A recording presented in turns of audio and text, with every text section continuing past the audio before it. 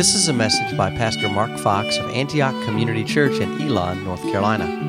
For other sermons from Antioch, you can visit the church website at antiochchurchnc.org. Now, let's turn our hearts to the Word of God.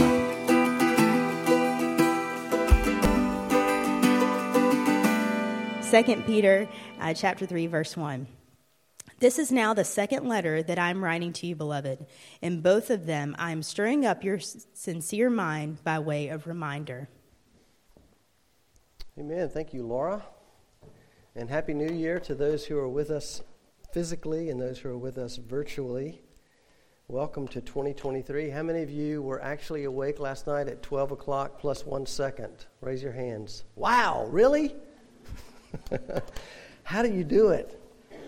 Cindy, you were awake, but you didn't want to be, right? Some people just couldn't sleep.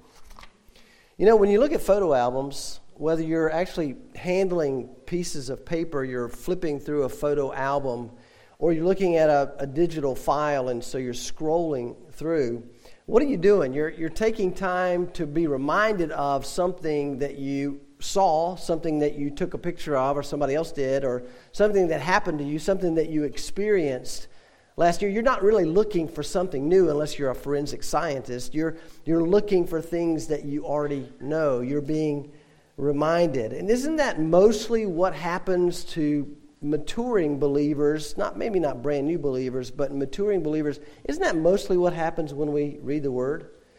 We're not necessarily looking for something new. We're being constantly reminded of what we already know to be true. And that's how God grows us up in those things.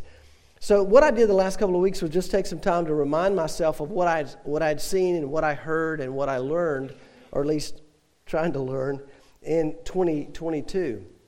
And a lot of that last year, and I think the same is true for you, was probably not something new, but a reminder of something true.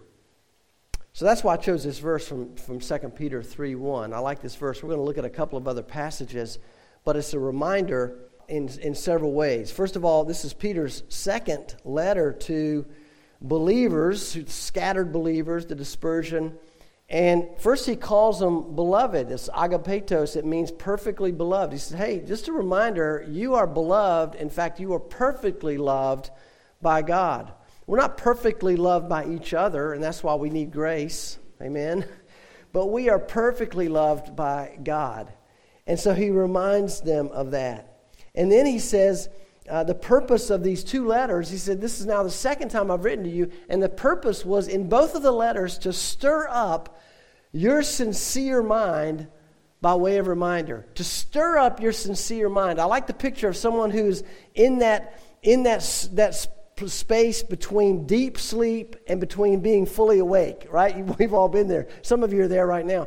And so until somebody comes and touches your shoulder, and then you're fully awake and you're aware of where you are and you're present in the moment. And that's what Peter is trying to do here. I'm trying to stir you up and remind you of something that is true about you. And what's being stirred up? He says our sincere mind is being stirred up. Stir up your sincere mind. Interesting word, sincere, there. Sincere is a word that means judged by sunlight. It means it's tested and proven by pure light. The word in English comes from a Latin word, sincere, which means without wax.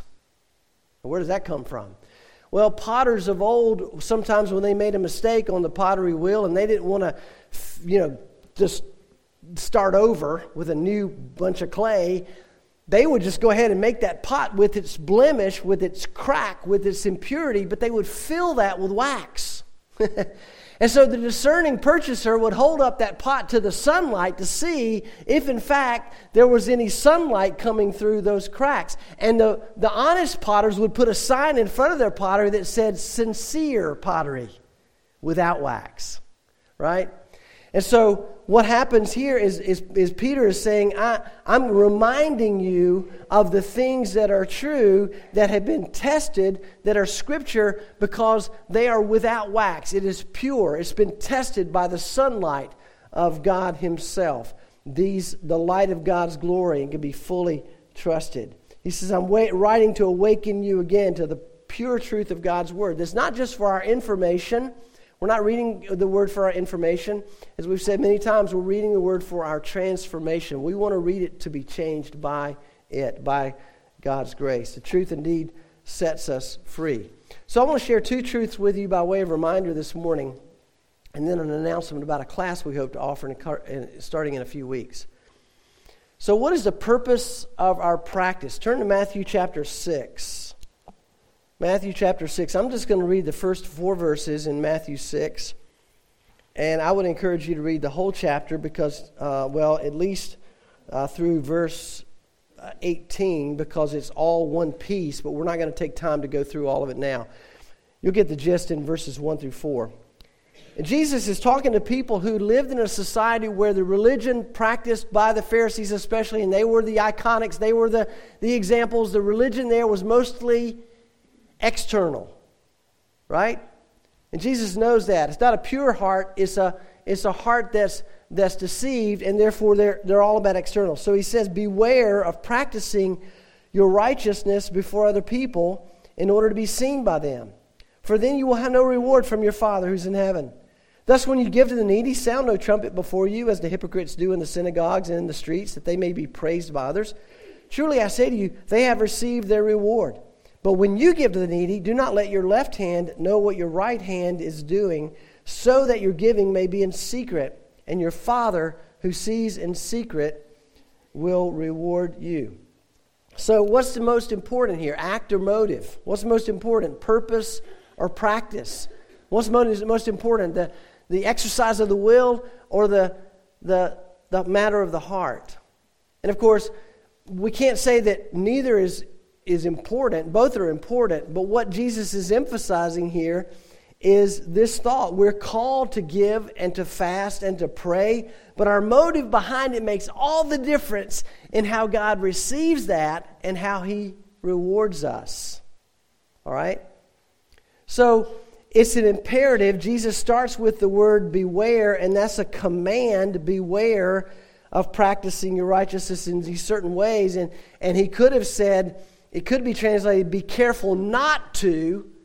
Don't do this. Be careful not to practice your righteousness before other people in order to be seen by them. The act is not dismissed unless the act itself is self-serving or selfish. In other words, Jesus doesn't say, be careful not to practice your righteousness. Everybody see that? He doesn't stop there. Be careful not to practice your righteousness. Of course He wouldn't say that, because practice makes permanent. And what do we want to make more permanent than our relationship with God through Jesus Christ by way of the Holy Spirit living within us? We want to develop that relationship so we do practice our righteousness, and we get better at it, if you will, by doing it. Just like practicing anything makes you better at it. And Jesus does not say don't practice your righteousness. No, doing righteous acts is not the problem. Jesus also does not say be careful not to practice your righteousness before other people. He didn't stop there. Because if He had stopped there, we would not have public prayer time. We wouldn't pass the offering plate. We wouldn't ask people to share their testimonies of how God had worked in their life.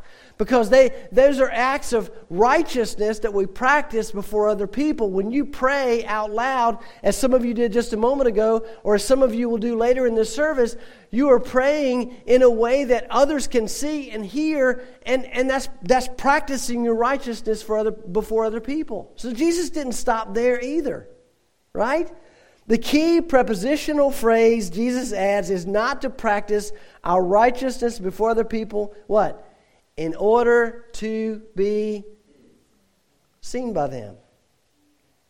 If our motive is to be seen and praised by others, then we will receive a reward. We will, but only from those who admire what they've seen us do or say or sing or play or serve. They admire our action, and so they say, man, you're really good at that. Wow, what a guy. What a gal. So what do we do? In response to this, should we just say, okay, well, I know my heart's not pure. I know I don't have a perfect motive. I don't have a perfect bone in my body. My motives are never pure. I've always got some selfishness. Therefore, I'm not going to practice any righteous acts. Is that the answer? No, of course not. We will never be pure in heart until we see Him face to face. That's the only time when we will truly be pure in our motives. So Jesus says, hey, give. Don't stop giving. Give, but do it privately. That's why we fold our checks when we put them in the offering plate, right? We don't just lay them in their face up so the next person can say, whoa, wow, dude, good gift. We fold them up. We give them privately. Jesus said, don't let your left hand know what your right hand is doing. And He's talking about giving to the needy here, but I think we can apply it to any kind of giving that we do. Jesus says to pray in your room when the door is shut, where there's no one to hear you but God. Right? We pray out loud in the service, not to be seen by men, but to encourage and bless the faith of others. We know that people prayed corporately in the body of Christ. Acts 4 is a beautiful story of how they were being persecuted, so they all gathered together. As they were praying, they were crying out to God to help them.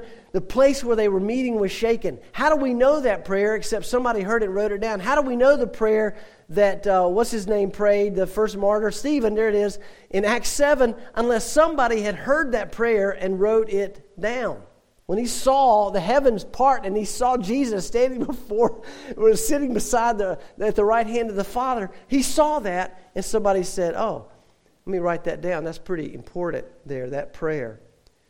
And so we pray also privately when we're not trying to say it exactly the right way. Sometimes, we all fall into that trap, right? And maybe some of you never pray out loud in the service because you're afraid of saying it the right way. See, that's taken that not being seen by man too far. It's giving into, I think, a little bit of a fear of man, their judgment, their approval, their, critiquing my grammar, my spelling error yesterday. I told you about the New Year's prior. Somebody pointed that out to me very quickly. But look, don't not pray because you're worried about saying exactly the right thing, because then you're praying to be what? Seen and heard by men. Pray because you're talking to the Father, and it doesn't matter if you say it exactly right. He knows your heart. He knows what you mean, even if you say the wrong things. How many of us have prayed for the wrong person, right, by name, but we meant to be praying for Jack and we prayed for John or whatever? And yeah, we've all done that. You think God's confused? No. It's okay. So pray privately, but also be willing to pray out loud in front of others because you want to bless the Lord and offer up a prayer. And then he says, and when you fast, don't go around looking hungry and say, well, I wish I could eat lunch with you, but I'm fasting and trying to get closer to Jesus. And sometimes you have to do that. Do you ever fast? I don't know if you ever fast, but I'm fasting today. And no, that you just blew it. That's no reward whatsoever. The only reward you got was from that guy who might be impressed that you're fasting and he's not. He says, no, anoint your face, walk around as normal, act the same. And then what does Jesus say? The same promise he repeats each time. If you read all 18 verses or however many there were I told you should read, you will see this phrase repeated 3 times after he goes through giving and praying and fasting. Look at verse 4. And your Father who sees in secret will reward you. Hey, he said, here's why you give. You give because I've commanded you to, but you give because your Father's going to reward you. And here's why you pray. You pray because I've commanded you, but you're praying because the Father's going to reward you. And here's why you fast. And you say, some of you might say, well, I don't want to be rewarded. Anybody ever have that thought? I don't want to do anything for a reward. Look, first of all, number one, you're not being honest, because God designed us in such a way that we want to be rewarded. It's in our DNA, right? We want rewards.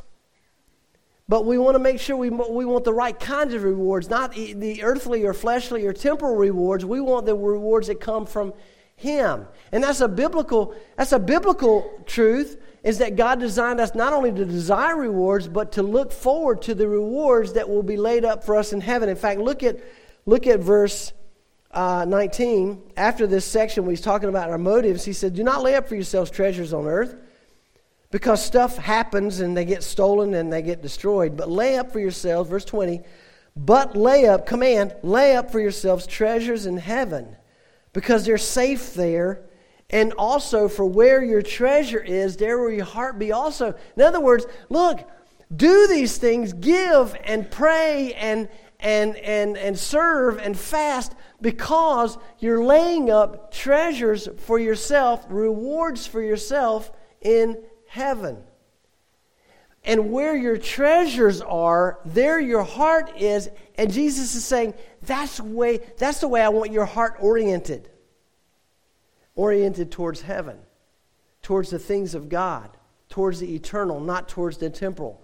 Where is our heart most of the time? I know my heart most of the time is oriented towards the here and now. I want this reward here and now. I want this pleasure here and now. I want this, this benefit here and now. And Jesus is saying, look, don't be like the rest of the world. You're different, right? You're serving the Lord, but you're doing it so that He will reward you in heaven. Your heart is oriented towards Him and not towards yourself and not towards your fellow man. That's why Paul said, "It's no longer I who live," Galatians 2:20, "but Christ who lives in me. The life I now live in the flesh, I live by faith in the Son of God, who gave Himself for me." So what's the summation of the first lesson? Practicing our righteousness for the right reasons brings glory to God and lays up treasures for ourselves in heaven, which is where we want our heart to be turned. Secondly is this lesson, don't let the fire go out. Turn to Hebrews chapter 10. Hebrews chapter 10.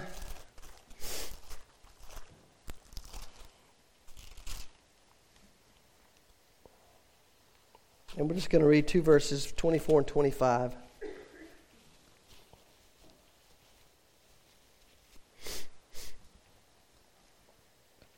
Let's look at verse 23 first. "Let us hold fast the confession of our hope without wavering, for He who promised is faithful." That's our foundation.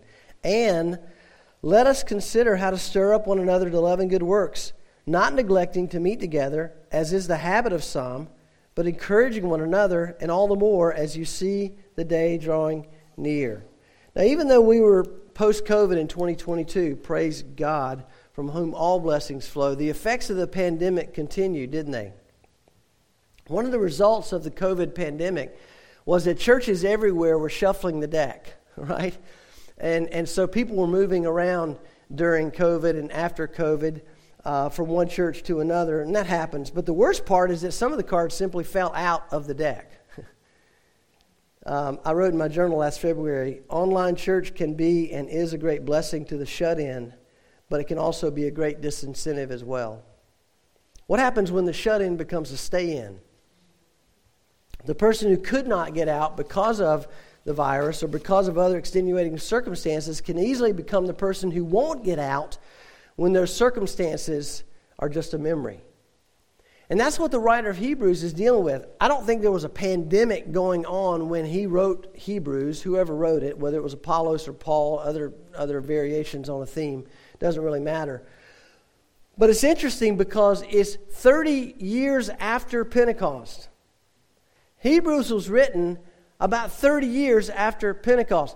What was the attitude of the people of God after Pentecost? They could not get enough of being together.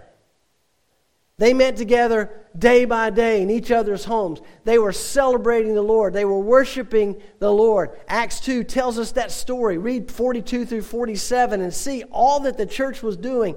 And so this is one generation later.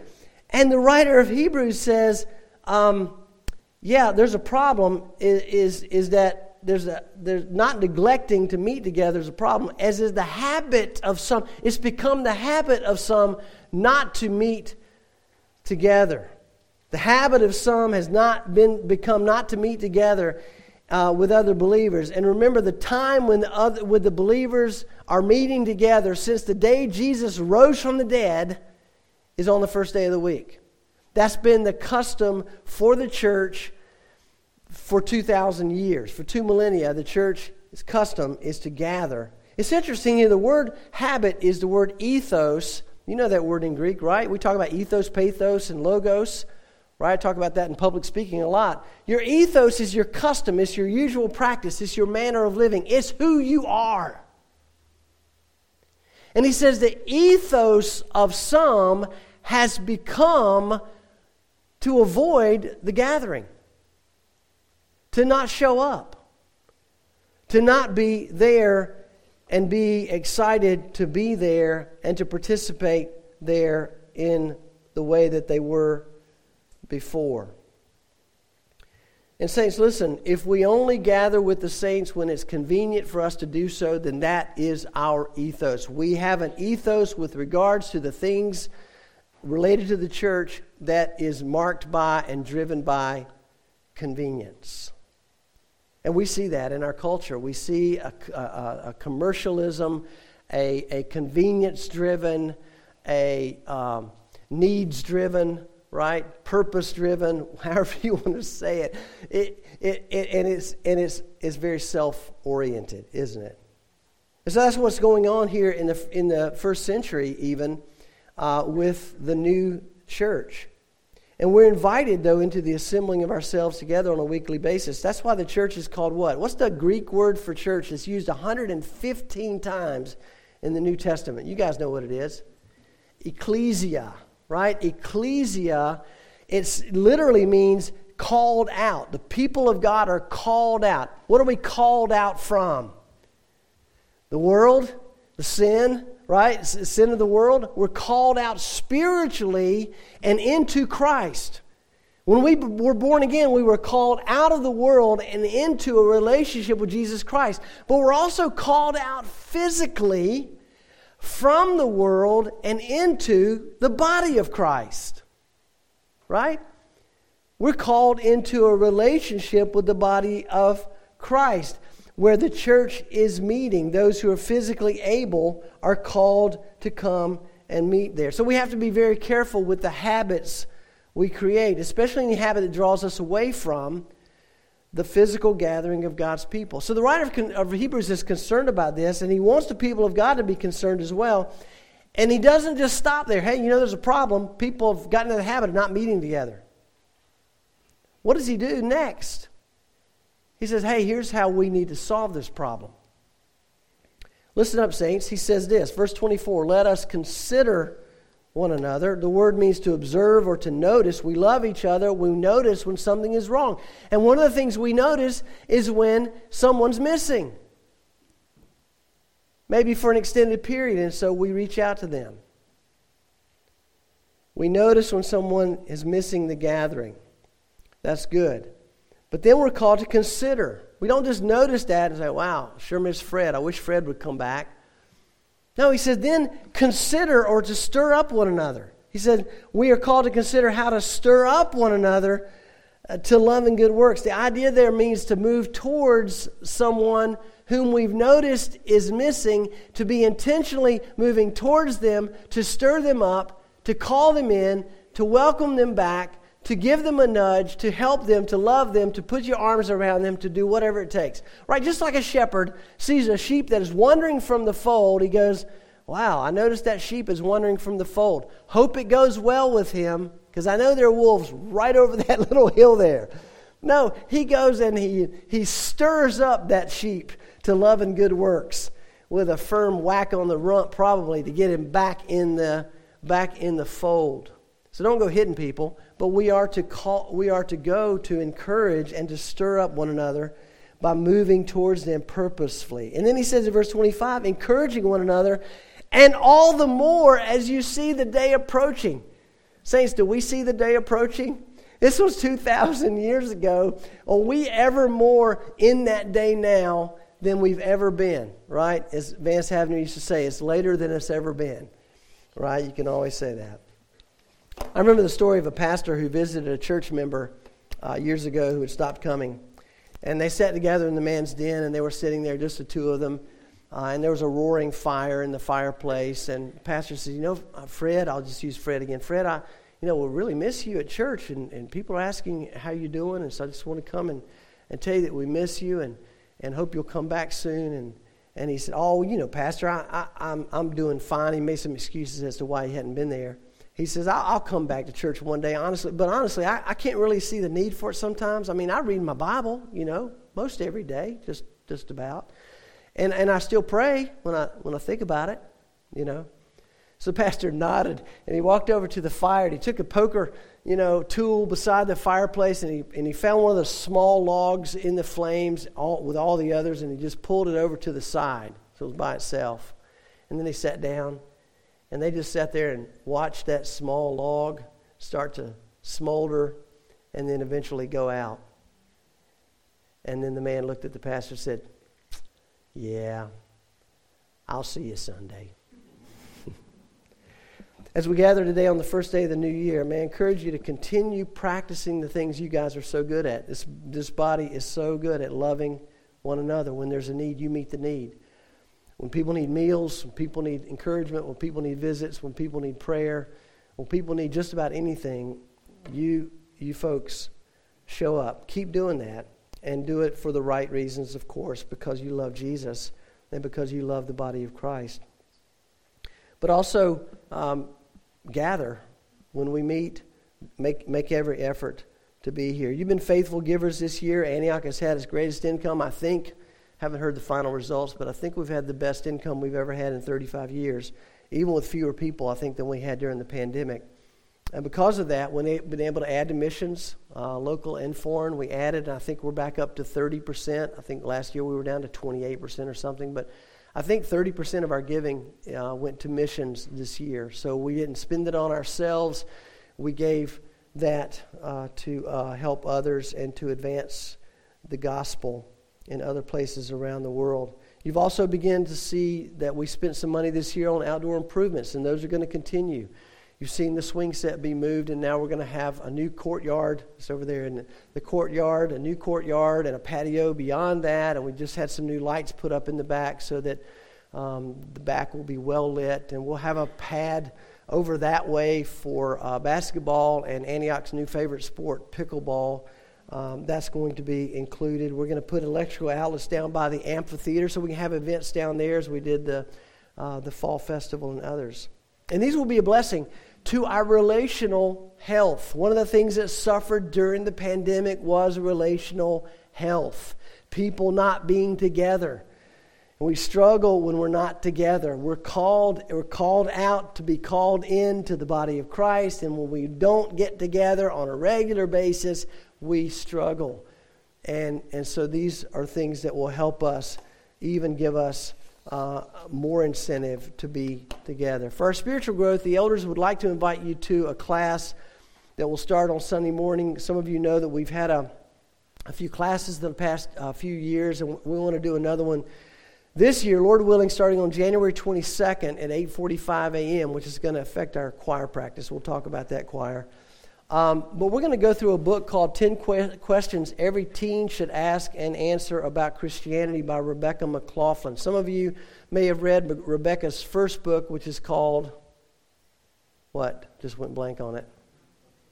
What is it? Confronting Christianity. 12 questions for the world's biggest religion.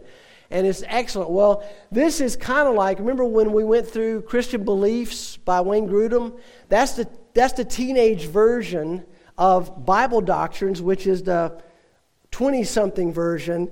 And the Systematic Theology, it's about this wide, is the 30-something version. I'm making that up. But his biggest book was then reduced to Christian beliefs. Well, that's what this is. We're going to go through 10 questions. But listen, don't be thinking, oh, I don't need to come to that. I'm not a teenager. Yeah, we all need to come to this because we have teenagers in our lives, or because we never learned these things as a teenager. We're still struggling with some of these issues that we don't really fully understand. The study will last for 10 weeks. It's intended to help Generation Z, but all of us believe, understand, and defend the faith. Why? Why do we need to defend the faith? Jude wrote, "Beloved, although I was very eager to write to you about our common salvation, I found it necessary to write to you, appealing to you to contend for the faith that was once for all delivered to the saints." And if you look at Jude, you say, well, Jude, why did you feel it necessary to write to us about this instead of just salvation? You know what he says? Because people have crept in and are perverting the grace of our God into sensuality. And they deny our only Master and Lord Jesus Christ. Can you believe that was written 2,000 years ago and not last week? Nothing new under the sun, saints. These same people that crept in Jude's day have crept in our day and have perverted the faith into sensuality and have corrupted the truth of the gospel about marriage, for example, and other issues.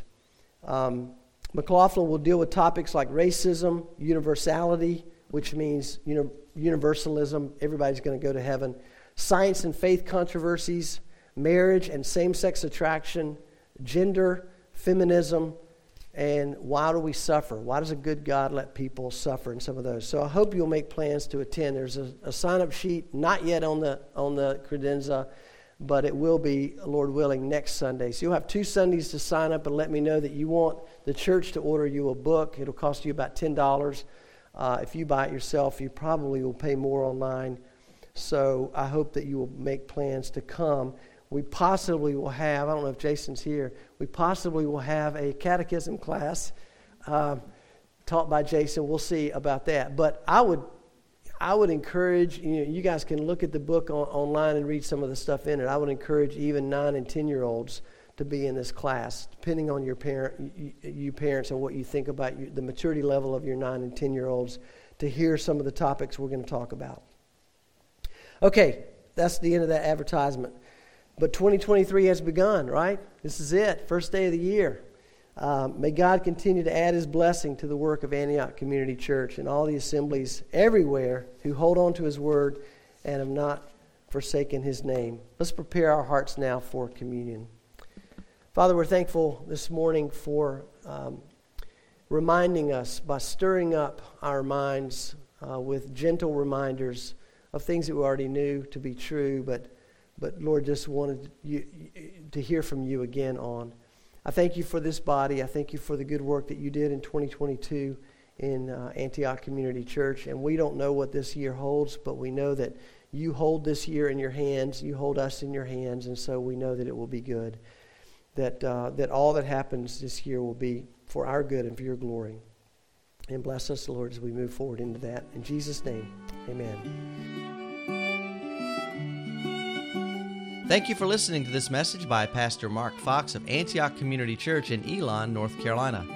Antioch meets every Sunday for worship at 10 o'clock a.m. at 1600 Powerline Road in Elon. You can download other messages by Pastor Fox at antiochchurch.cc. You can also learn how to order his books or subscribe to his blog at jmarkfox.com.